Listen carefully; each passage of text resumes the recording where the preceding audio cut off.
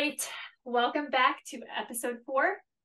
Today we're going to be discussing the gardening, soil, things to forage while waiting on produce and what is in season. The fun thing about this episode is Ariel and I actually had, and Stephanie, had a printable made for this, a free printable that will give you a list of all the things you can forage during each season. And we actually, with that list, we combined the list of all the fruits and vegetables in season. So I have that, and all you have to do is ask for it, and we'll tell you where to find it. So Ariel is kind of the garden queen, in my opinion. So we're going to talk about some soil issues, and I'm just going to start with what happened with our garden this past year. So we moved here to Missouri 2 years ago, and we've always had fairly successful gardens where we lived in Michigan. And this time we decided, we cleared our trees out because we needed the trees cleared out, and we decided just to plant the garden. The good news is the plants did great when we were starting them. Bad news is we had this massive garden that did nothing with hundreds of plants in it. And we found out it was our soil. So how we found that out is someone recommended we go to the University Extension office near us, which I highly recommend if you're just starting a garden and it's a new place. Save yourself hundreds of dollars, hundreds of hours of time. Yes. Sweat, blood, and tears. And just go to your University Extension office or wherever you can get your soil tested and get it tested and see what your ground needs. In our case, we had to add some, what is that white? Lime. Yes, which is very cheap. We added some, he added a couple other things, but we did add manure, chicken and cow. We actually have our cow in there this year. But Ariel, if someone has some terrible soil, what are some of the best ways that they can start rebuilding their soil? Well, I'm gonna piggyback on that real quick because that's one of my questions too. But on give us things that you can buy, but also if there's anything household wise that you can amend your soil with. That was one of my questions too. So if there's something that you might have that you can always just be dumping like whey and things like that. Well, yeah, good point. Well, there's a lot of things you can put on your soil. But if so it doesn't matter whether you're a new gardener or an old gardener, you need to know your soil. The best thing you could do is to go get that soil test from your local extension. You can get it from there, but you can also find it from a local conservancy. State colleges may offer it, or there are third-party sources that you can Google and send soil into.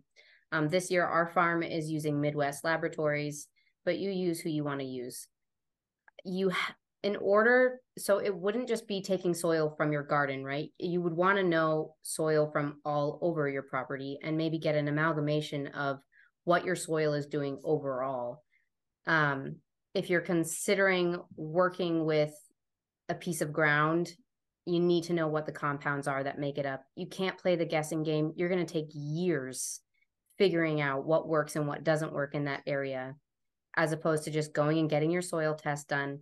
And what that looks like is it's going to give you your NPK. That's your nitrogen, your phosphorus, and your potassium. And we'll talk a little bit more about what those things are.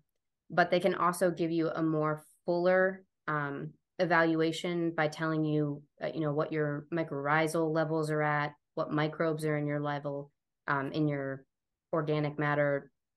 So finding out all that stuff. And then can you amend your soil with things you already have at home? Absolutely. And one of the best things you can do is to sustainably resource your inputs. So one of the best things you can start with, if you haven't already, is collecting your family's table scraps and create a compost or a worm system. And a lot of people are onto the composting game. However, they're still taking years to get to where they need to be. Most American households produce at least 50 pounds of food scraps per week. Now, if you're the kind of person that likes to eat all your leftovers or you give it to the chickens, you're not going to have a lot left over for your compost. But every little bit does count. And then the next thing that I see people invariably doing wrong, which there's no shame in this because you just don't know. And if you don't know, you don't know. is that they're not taking the proper steps with their compost. So compost needs aeration. You need to be turning it. You can't just dump your food scraps in a pile and expect it to turn into dirt. You need to keep moving it. And like we have a fork system on our tractor, and it just goes into the big pile and we just lift it and it kind of dumps back down. But if you've got a broad fork and you can get in there with your hand, or some people have the big tumblers that they use for compost, that's great too. And then you need to be adding green material, which is grass clippings or plant matter from weeds from your forest if you have a lot, or any green material like that. And then you need brown material. So those are the leaves that you collect in the fall. It could be wood chips. You know, those are your brown materials. So you need different components that make up. You can't just throw manure in there and expect you to be fine. You need a well-balanced system within your composting system. That's super helpful. I guess that also would lead to the next question. Like, say someone has been gardening for a while. I mean, of course, dead plants and no growth is a good sign. But what are some tips for knowing when your garden soil needs help? Mineral deficiencies or NPK deficiencies show, so your soil will show you that your plant is having a problem, and you can see it. That's the yellowing in the leaves, the browning in the leaves. That's poor growth rate. Like maybe it's not growing. It like your neighbor's tomatoes are doing great, but yours are stunted somehow. The growth isn't happening. Or maybe you have dying plants or an overabundance of pests. Maybe the potato beetle came in really strong.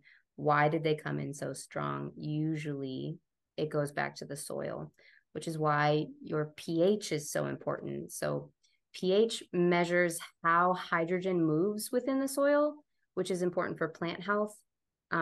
They have measuring tools for this at Home Depot, which I don't recommend. You can get a pool test kit, the pH strips. I think you guys might have done those in your science classes with your kids. Like you take some dirt from your garden and you put it in water and you make a slurry and you stick the test strip in there and you test it, and it will tell you.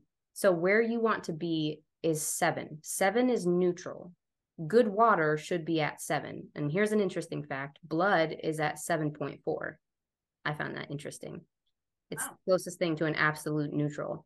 But things like bleach and baking soda, they go up in number, which makes them more basic, which you'd think the base should be at the bottom, but basic is actually at the top number. That's more alkaline. While lower numbers are acidic, like your coffee and your lemon juice. And you've seen people amending with coffee grounds before, I'm sure. Way at the bottom is like battery acid. That's like super acidic. Don't put that on your plants. So your soils to grow pretty much any plant, but definitely most vegetables, you want to be between 6.5 and 7.5 pH. Not all plants need that in order to grow, and certainly you can still grow plants that are outside their optimal growth pH range, but you just won't see the benefits of the fruit, right? You're not going to see like, oh my goodness, this tomato plant is doing just fabulous when it's really at a 4 pH. So you're just not going to see that. Likely 90% of plants grow best at 6.5 to 7.5. So a good rule in your mind to go with this is the more clay that you have in your soil, the higher the alkaline is, the higher in the number of the pH scale is. So you need to bring that down. And the more sand you have in your soil or rock, the lower your pH scale, meaning it's acidic. And that's just a general rule of thumb. Everybody's soil is going to be different. Even the soil on your own piece of land, if you've got 2 acres, at this end of your acre to the other end is going to be different. So it's good to take multiple test sites. And really, you should, if you're amending your soil, you should be taking tests every couple years because you're amending it. It's changing. Continue to bring in those tests so that you can see what you're doing. So a high acid plant is going to be 4 to 5 on the pH scale. Really, that's like azaleas and hydrangeas, which aren't even edibles, but blueberries thrive in acidic soil. So try it, like say you live around an area and you can see, you've got eyes, that there are pine trees everywhere. You don't know what kind they are, but you see the needles on the ground. The odds are, if you're surrounded by a bunch of pine trees, you're going to have acidic soil. So things aren't going to, you can't expect all of your vegetables to grow great around acidic soil. But you know what will? Blueberries. Blueberries will love it. So grow what will grow well in your area if you've got it, before trying to amend your soil. If you don't have the money to do that, if it's going to take time to build up a compost and add topsoil and do all that stuff, work with what you got. You know, one of the things that I have learned just in reading a book, so maybe you can touch a little bit on this, is that it's not necessarily about, I mean, really poor soil is obviously your plants aren't going to survive and they're not going to thrive, but it also goes all the way to the fruit that your plant produces. So maybe you have decent soil and your plants are doing okay, but are you getting the full nutrition in that fruit or that vegetable or whatever it is that's coming off of it? And does your soil relate to that and getting a very nutritiously dense food? Yeah. Your soil health is what puts the nutrients into your food. Your plant is going to make the chemical compounds and nutrients that a plant does, but they're going to be less so. And I think you're going to find that in most chain grocery stores these days. Then they've been testing the levels of nutrients in them, and they're super low, which means we're not getting the nutrients that we need unless you are actively participating in your market gardens and supporting people that you know are feeding their soil. But even then, we're playing catch up after years of bad, I'm going to say bad farming habits, but they didn't know. Maybe some of them did, but you know, now we know if you erode the soil so long and you don't keep putting top matter back on, you're going to lose nutrients. So that's where we're at right now. We have to continually do this uphill battle to put nutrients into our food so that we can finally absorb them into our bodies. So I just realized as a new gardener too, like even the more seasoned gardeners have issues. Like we've gardened for years. My husband has over 30 years of gardening experience. Yeah. And we still had a dud of a garden this year. Yeah. So just realizing that every year it can be different, and you're not a terrible gardener if you just started out and nothing came up and looked horrible. Just work with your soil, and sometimes you'll learn that you garden differently than your favorite gardener because it works for you. So just realize that. But also, so for those who are starting new gardens or whatever, they could be a seasoned gardener. What soil do you recommend starting your seeds in? Okay. So I've done this in all the wrong ways that you could ever do starting seed soil. Because way back I was like, I don't need to buy box store soil mixes. I'm going to make my own. So, you know, you try to plant into straight compost or straight manure, or you just try to dig up dirt and plant seeds in it in a tray. And they don't work out the way you think they would. So what I've learned is that germination is critical to seed starting. That's the goal, right? You want your seeds to germinate. That's kind of the goal. It's not like you're going to grow them in a little cell like this. You're just trying to get them to sprout. To allow for proper germination, you need drainage. If you're thinking about planting seeds into a pure compost mix, don't do it. It holds all the water because it contains a lot of carbon. So, but I also don't recommend going out and buying a potting mix from the store. Potting mix is not seed starting mix. Potting mix is for when you're taking that little seed that's already germinated and you're putting it into its final home pot. It's going to live there for months and months and months. It has extra things in it that hold water. So if you're doing that for your seed starting, it's just going to retain water and you could end up drowning your seeds. But what we use and what we've come to love is a soilless mixture. And so the mixture that we have, I think it's called a ProMix. Yeah, it's ProMix soilless mixture. It's got no soil, which some people are like, how can you grow in no soil? Well, you need drainage. You don't necessarily need dirt to do it. It's composed of peat moss, perlite, which is naturally forming in silica rock, vermiculite, which is a mined earth mineral, coconut coir, ground limestone, and mycorrhizal inoculant. That's a mouthful. Sometimes we have to manually screen it. Other times there won't be enough vermiculite for drainage. And if you ever find that your seed starting mix is starting to mold or grow a green tuft, that means there's not enough drainage. Add some vermiculite, add some perlite.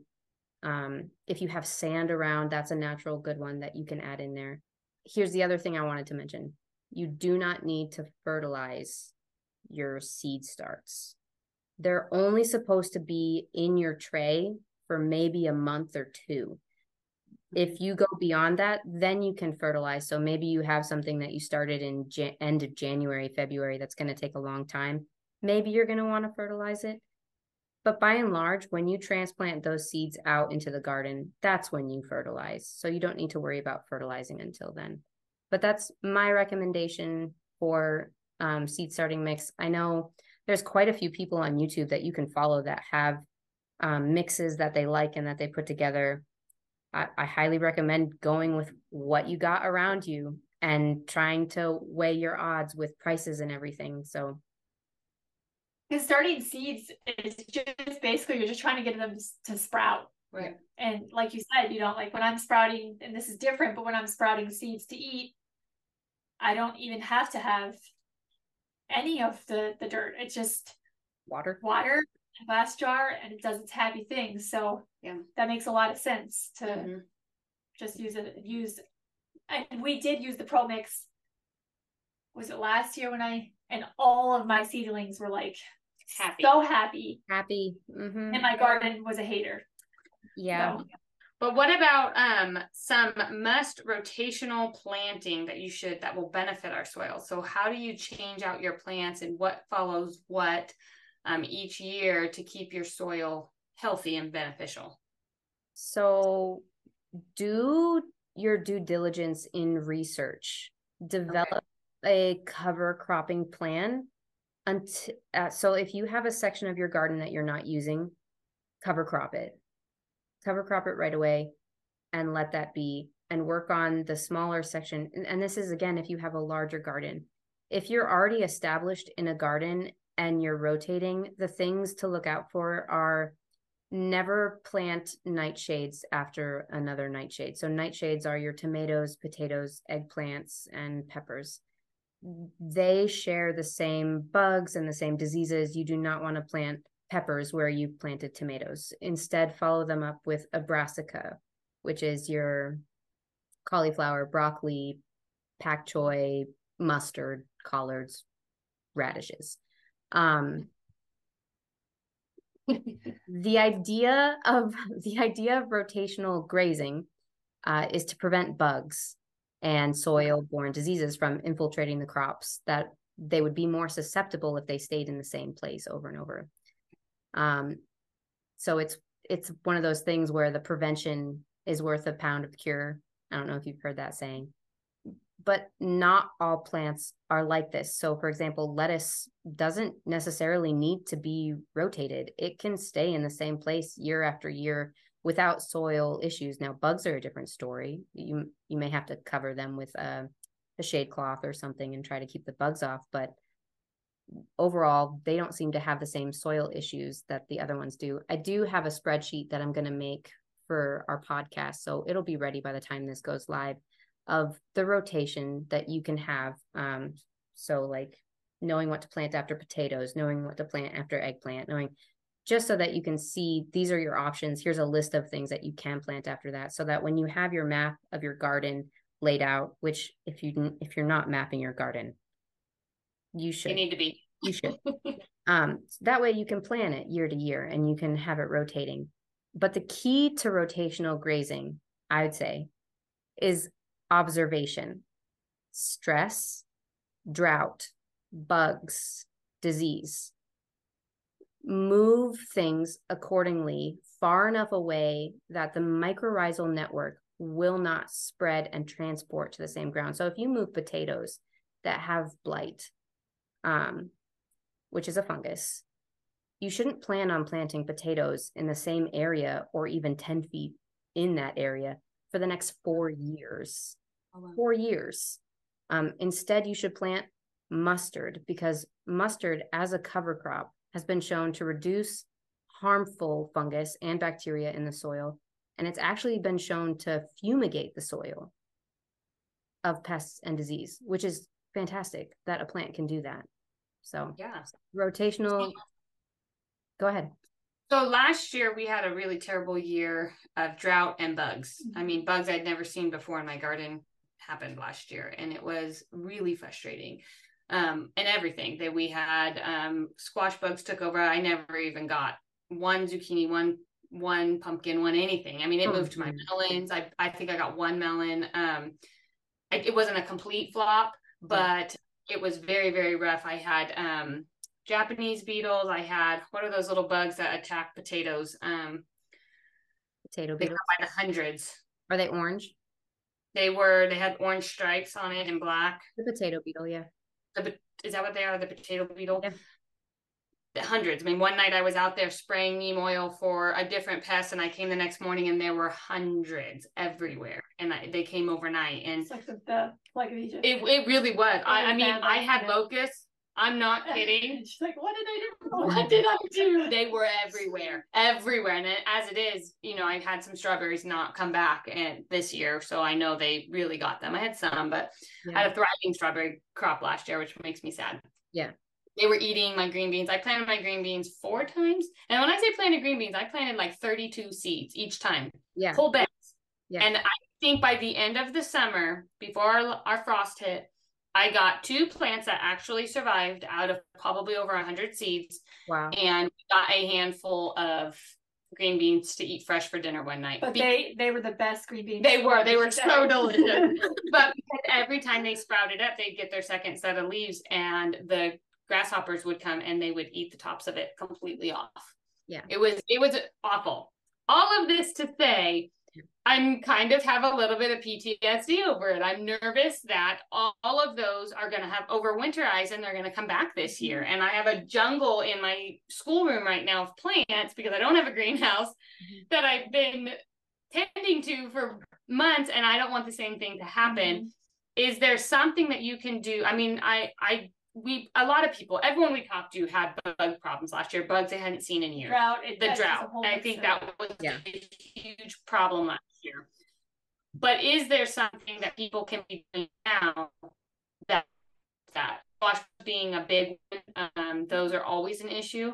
And I feel like the first year they came, I got things before they completely took over. Even though I was doing the diatomaceous earth and neem oil and doing all the things, they did end up taking over. It just kind of masked them to let me get enough zucchini and enough pumpkins, and I was able to get them off the vines before they took the plants and they finished ripening in my house. But this last year, I mean, the plants never even got anything on them before they just took them out. I mean, barely anything. Is there something I can be doing? Did they overwinterize? Is that something, that I just don't want it to happen again. I need help. You're not going to like my answer. Oh no.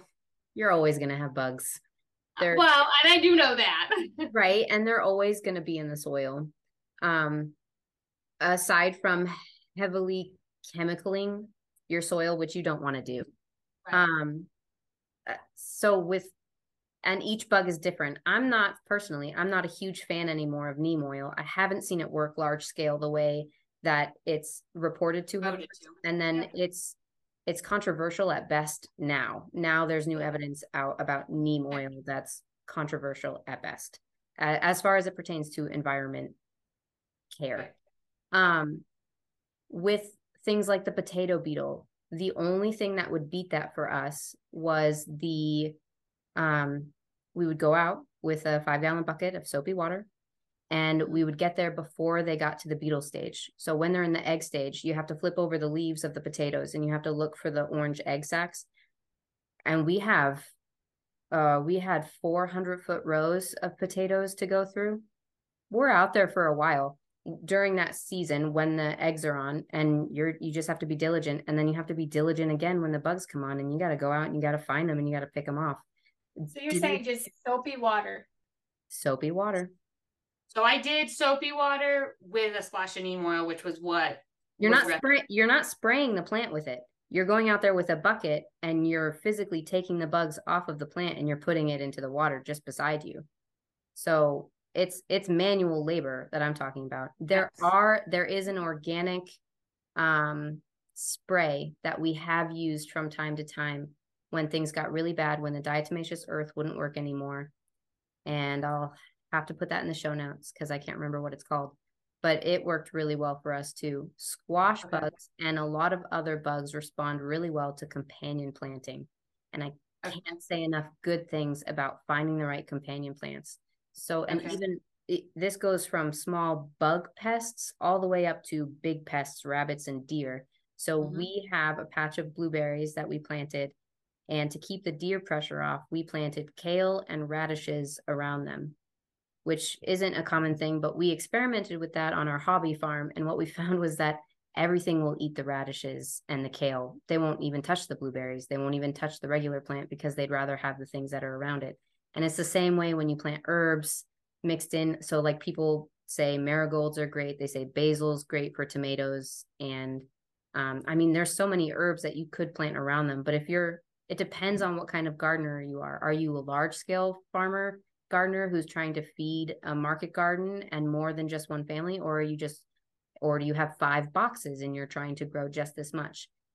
I would say companion plant either way, but it's the mapping system, right? You got to think about how your layout is. So I would like to lead into this question. I kind of jotted this down after her last question is, what are your recommendations for someone who's just starting to map out their garden? Like if they've never mapped out a garden before, what are some tips that you can share? Add flowers. Or making you do one. Yeah. Add flowers. Yeah. Add flowers. Make it pretty.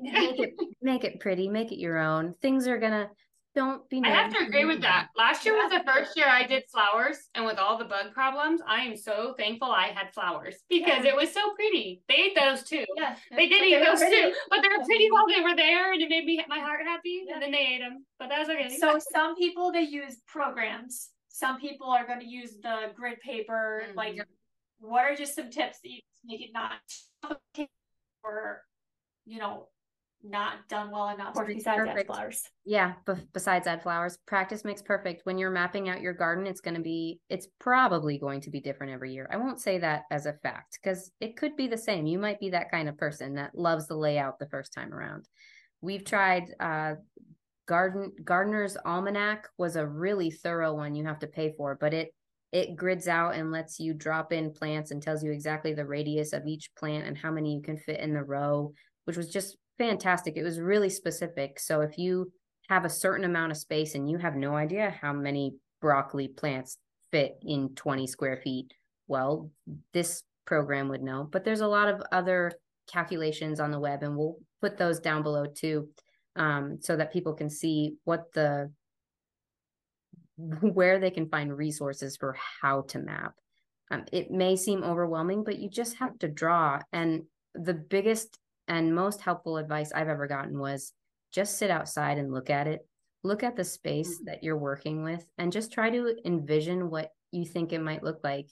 And try to be creative with it, because a mundane garden, well, it needs to be functional, right? So maybe all the circular paths and all the triangles in your garden might be a little difficult to deal with. So maybe start out with some straight rows. But really have fun. They don't have to all go the same direction. Yeah. Right. Yep. They can go different directions. They don't. And you do not need to plant all the things. If your goal, that's it. Establish what your goal is in the garden. Is your goal to feed your family for the year? That's a big undertaking, and you've got a lot to plan out. If you're only trying to eat in the season, which so many gardeners are just trying to grow a few plants just to get the fresh out of the summer, they're not trying to grow for the full year. Well, then your gardening is going to look a lot different than somebody else's. So I think with the whole mapping, there's some people, like for us, we're always just that sit down, get a clean sheet of paper, stare at the garden, and kind of like put our little loop-de-doos everywhere. Well, that's what we do. That's what I do. That's more my husband does it. He kind of tells me what not to do. However, I know people that are like really into, and I've seen some of their like end product, and I'm like, dude, like I would pay you to do that for me just so I could have it framed. It looks so good. Mm-hmm. So I know we're gonna have people on both ends of the spectrum wanting to just get a plain piece of paper and put it on. And then some people, I think the program you mentioned would be a great one to mention down below. Yeah. for people that want to be more detailed and don't want to take the time to go out and measure everything. Cause like, I mean, we had to do that with our paper. Yeah. We had to go out and actually physically measure everything instead of just taking that. Yeah. Yeah. So yeah, I think that's actually great to know that those kind of programs are out there for those who want that. One of the things that was a big piece of advice I got early on was, as a brand new gardener, if you've never done this before, to start small and then grow every year with it. That it's so easy to be like, I want to do this and I want to grow food for my family.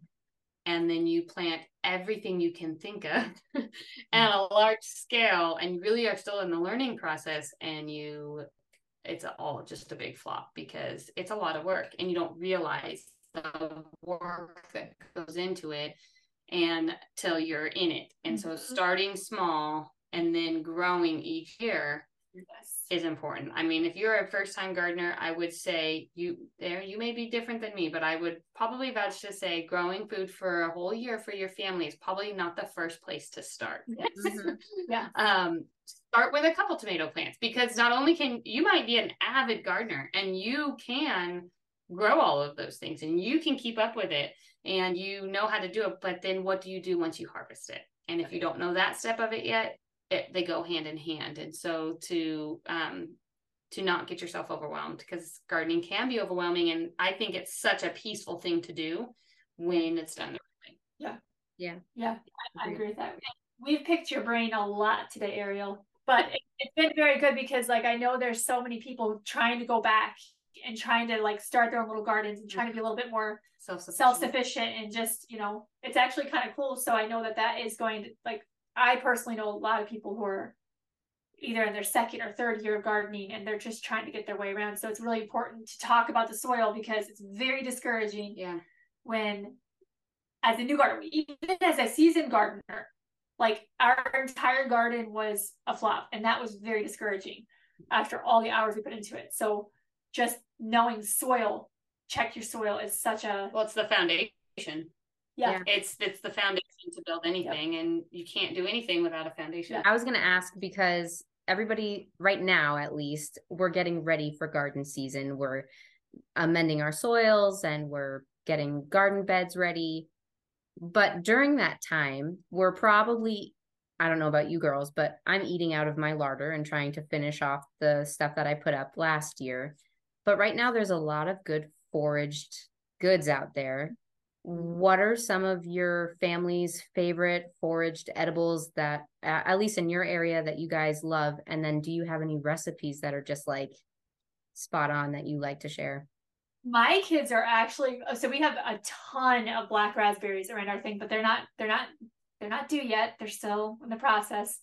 However, this time of year is when the dandelions come up. That is my kids, like, they will collect so many of those, and they will make, as long as there's dandelions growing, they have dandelion tea, which is also extremely good for you. Like if you've ever looked at the benefits of dandelions, honestly, we have mullein growing, so we've done mullein tea. Nice. A lot of my herbs are starting to spring up, so we'll, parsley tea, you can do that. We have peppermint starting to come in. My lemon balm is coming in. Lemon balm is actually really good. It's a very calming plant. And so that's like in full bloom right now. Yeah. So I know that's not necessarily foraging, but those are herbs that are coming up that have been planted and are going to continue to come back every year. So that's kind of the extent of what we're doing right now. Our soil is still all like torn up from all the logging we had done last year. So I actually do look forward to seeing what else we get in that I don't have in right now because of all the things we do in the soil. But so I don't do a lot of foraging. That is an area that I would absolutely love to learn more. I know. I'm surprised. I know, of all the things I do, that's one area that I am super interested in and want to learn more, but I don't do a lot. Dandelion is the one that I love, and it is so good. Dandelion jelly. That's I think this needs to be a full podcast to talk about foraging, because I think there's a lot of people with interest in it. Where I didn't grow up that way. I have no idea where to start, and it is almost intimidating and scary. Yes. Worse than a garden. You know what you're putting in your garden. You know what you're planting and what product you're going to get. I don't want to kill my family. So, it's intimidating and it's scary. Right. I think it's a fear. And I think maybe what we can do is in the next couple episodes, we will do a foraging one for summer. Yeah. And then when we do our fall episodes, we will have a foraging one for fall, and we'll talk about different plants that could be growing around you, different zones you can look in. And like I said, that principal will be available.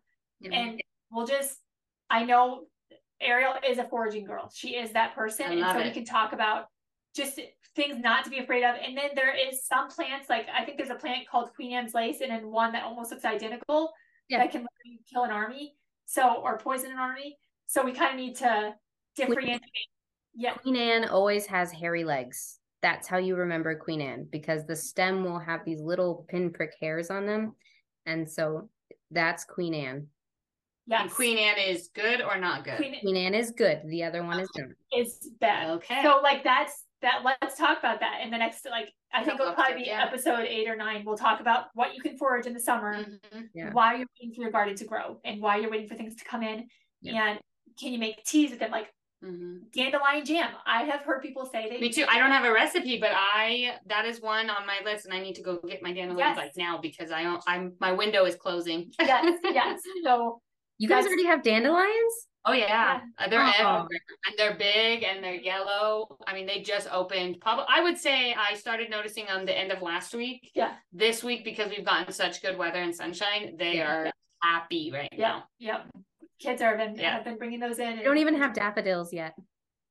You don't have daffodils yet? Not yet. Nope, they're just starting to poke up. The crocuses just started to poke up. So we're at the very, very beginning of spring. I definitely want to do one on that. Okay. A spring recipe is just the kids, they boil their dandelions. They take off the stems and then they boil them for, I think, like 5 minutes, add sweetener and drink away. Sometimes they've even made popsicles out of them. Ooh. I don't know why it's cool to do that, but it's just cool to dump it in and just, I mean. With the leaves and all in them. Well, what they'll do is they'll strain it and then they'll. Yeah. But that would be pretty. That's what I was thinking. Gosh. We're recipe creators here. So, yeah, this has been a very fun episode. And honestly, I think when I go back and listen to it, and I'll learn so much. I'm good. Yeah. And definitely getting the principles and any links we had mentioned in here, we will get those posted for you guys. All right, so that wraps up, and I think we're actually going to title this. We had a really good title here. We're going to title this the Soil Podcast, because that's what it was about, the Soil Podcast. And next week we're going to come back and talk about postpartum and hormone balance. And this isn't just postpartum for right after you have a baby.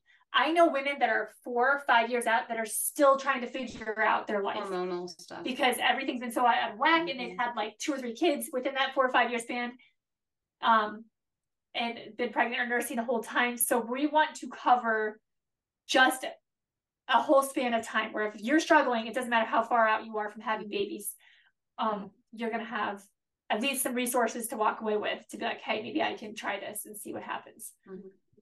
So that ends us. Thank you so much, Ariel, for letting us pick your brains. Thank you. I really enjoyed this episode. You've been listening to the Whole Topic Podcast. To hear more, to see behind the scenes, or to get a hold of us directly, visit our socials, Facebook and Instagram, The Whole Topic Podcast.